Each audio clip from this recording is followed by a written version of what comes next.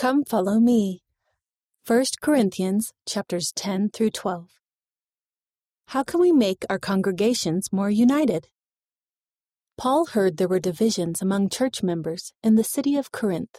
See 1 Corinthians chapter 11 verse 18. In response, he pleaded with them in a letter that there should be no schism or split in the body of the church, but that the members should have the same care one for another. See 1 Corinthians chapter 12 verse 25.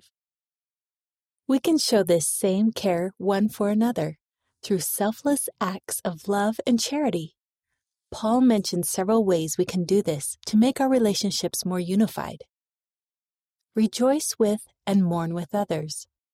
Whether one member suffer, all the members suffer with it, or one member be honored, all the members rejoice with it.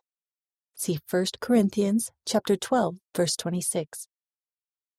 Perform selfless acts of service. Let no man seek his own, but every man another's good. See Joseph Smith translation, 1 Corinthians chapter 10 verse 24. In 1 Corinthians chapter 10 verse 24, see footnote B. Unite our testimonies of the Savior. For we, being many, are one bread and one body, for we are all partakers of that one bread of Christ. See 1 Corinthians chapter 10 verse 17. Love everyone. Give none offense, neither to the Jews, nor to the Gentiles, nor to the church of God. See 1 Corinthians chapter 10 verse 32.